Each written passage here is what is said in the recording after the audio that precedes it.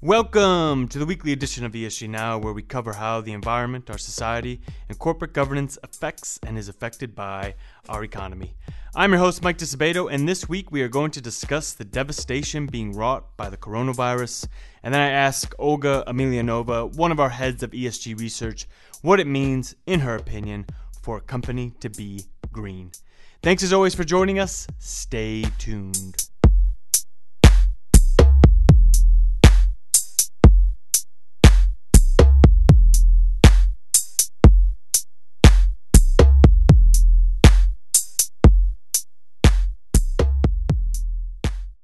The coronavirus, an outbreak of respiratory illness caused by a novel coronavirus first identified in Wuhan, Hubei province, China, now has more than 60,300 cases, and it has killed at least 1,369 people.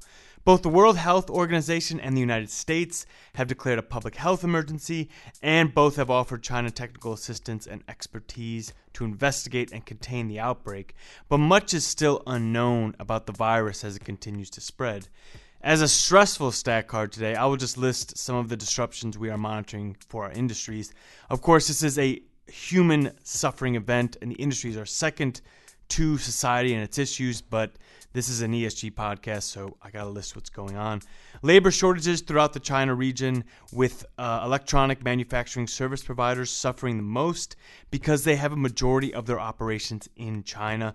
Food delivery and food safety is a big issue right now. So companies such as Yum China and Starbucks have closed a lot of their stores.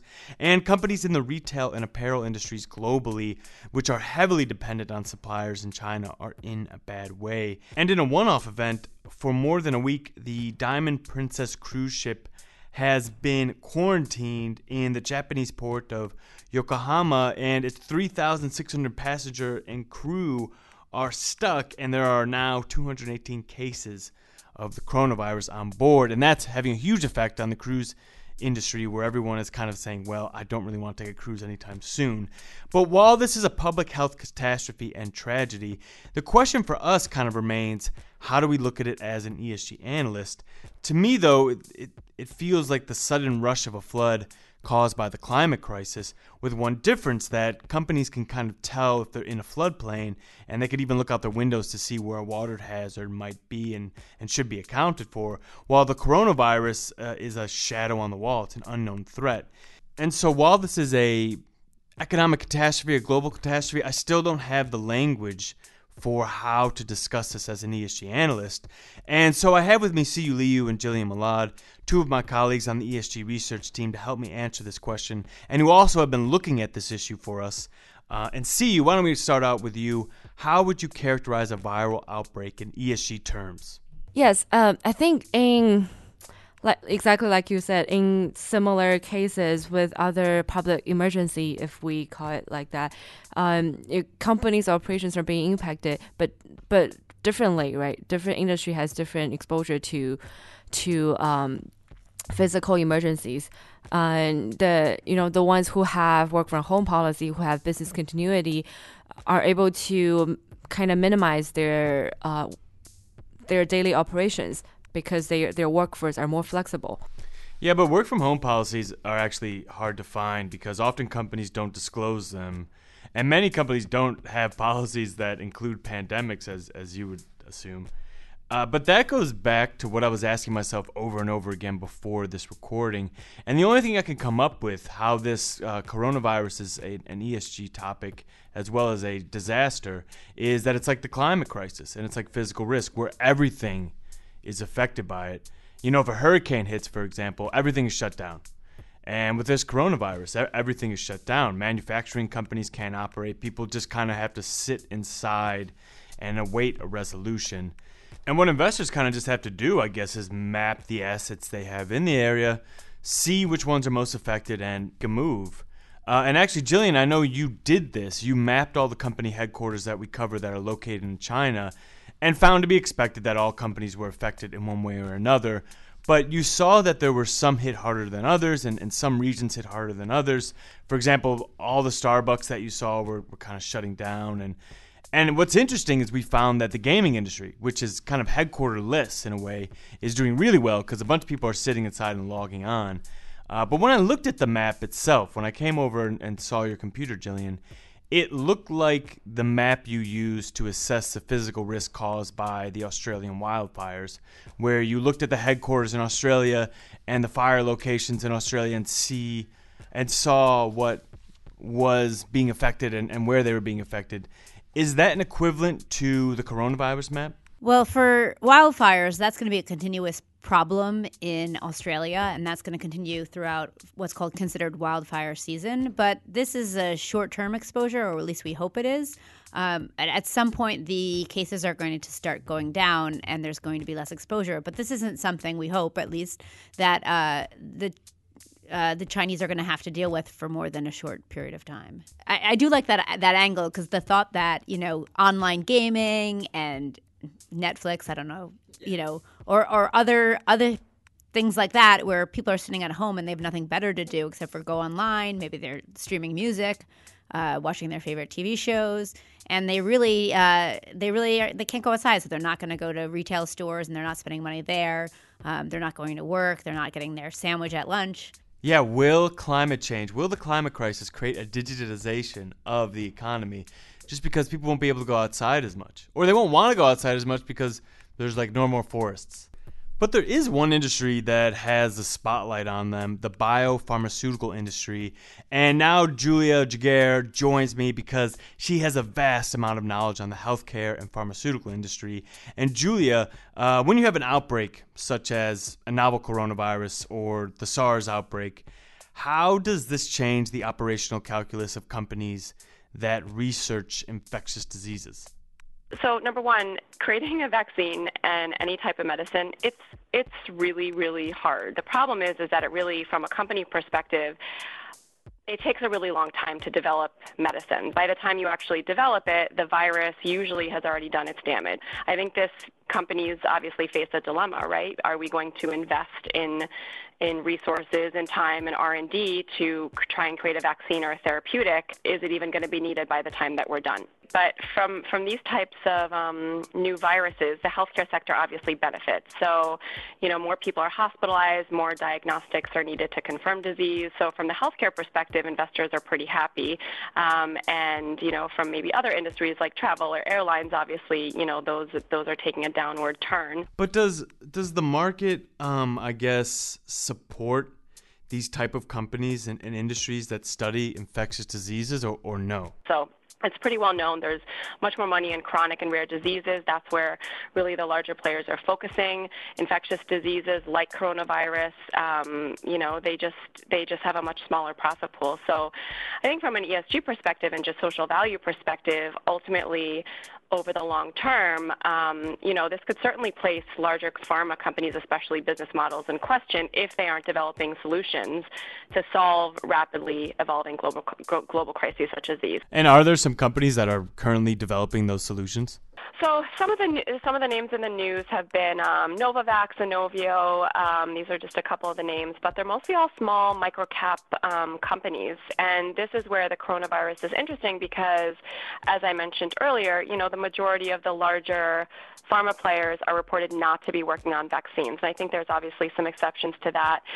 J&J and a handful of others might be working on some vaccines. And then there are companies that are also developing therapeutics or treatment options, seeing if something can be a cure. And certainly several companies have stepped up to the plate. I think probably the most well-known one right now is Gilead, which already has a drug on the market. It's investigationally being sent to China, and then there's one more company, AbbVie, that also could potentially be promising.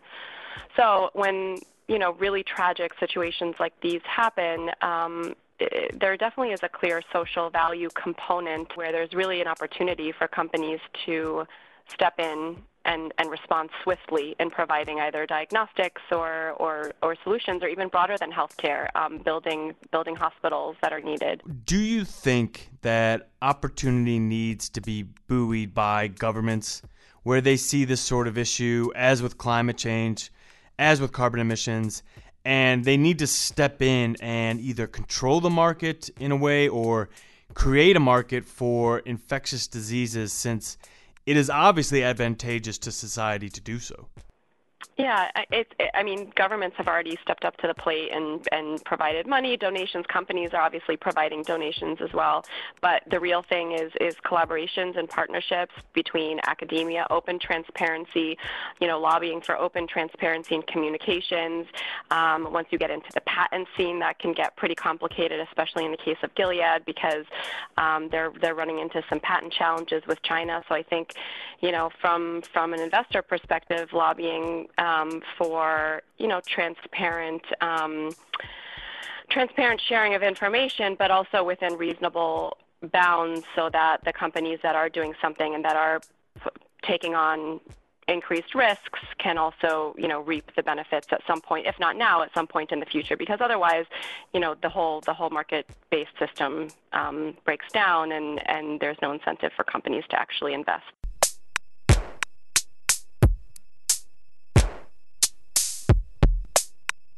Okay, so Stephen Major, the chair of the European Securities and Markets Authority, said the supervision of ESG ratings was, quote, far from optimal, unquote.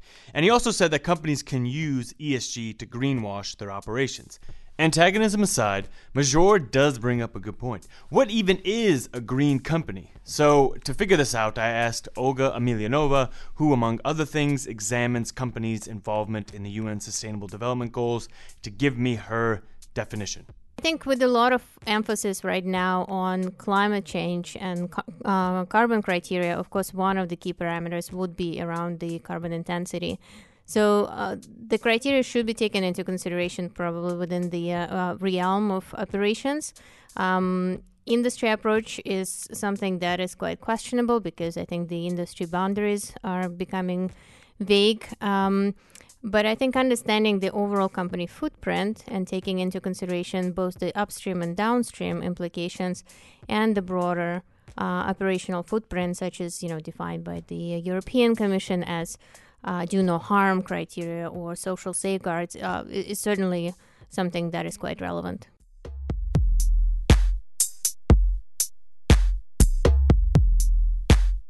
And that's it for the week. Thanks to CU, Jillian, Julia, and Olga for giving me their take on the news with an ESG twist, and a special thanks to all our colleagues in China that helped us prepare for these conversations we are having today. I hope everyone is staying safe out there, and thank you very much for listening.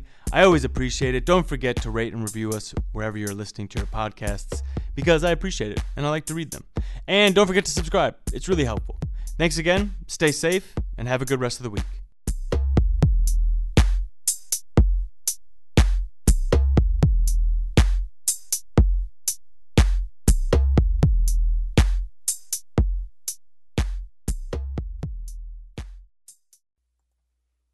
The MSCI ESG Research podcast is provided by MSCI Inc.'s subsidiary, MSCI ESG Research LLC, a registered investment advisor under the Investment Advisors Act of 1940. And this recording and data mentioned herein has not been submitted to nor received approval from the United States Securities and Exchange Commission or any other regulatory body. The analysis discussed should not be taken as an indication or guarantee of any future performance, analysis, forecast, or prediction. The information contained in this recording is not for reproduction in whole or in part without prior written permission from MSCI ESG Research.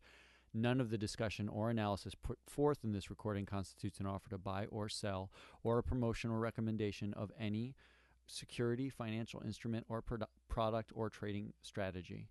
Further, none of the information is intended to constitute investment advice or recommendation to make or refrain from making any kind of investment decision and may not be relied on as such. The information provided here is as is, and the user of the information assumes the entire risk of any use it may make or permit to be made of the information. Thank you.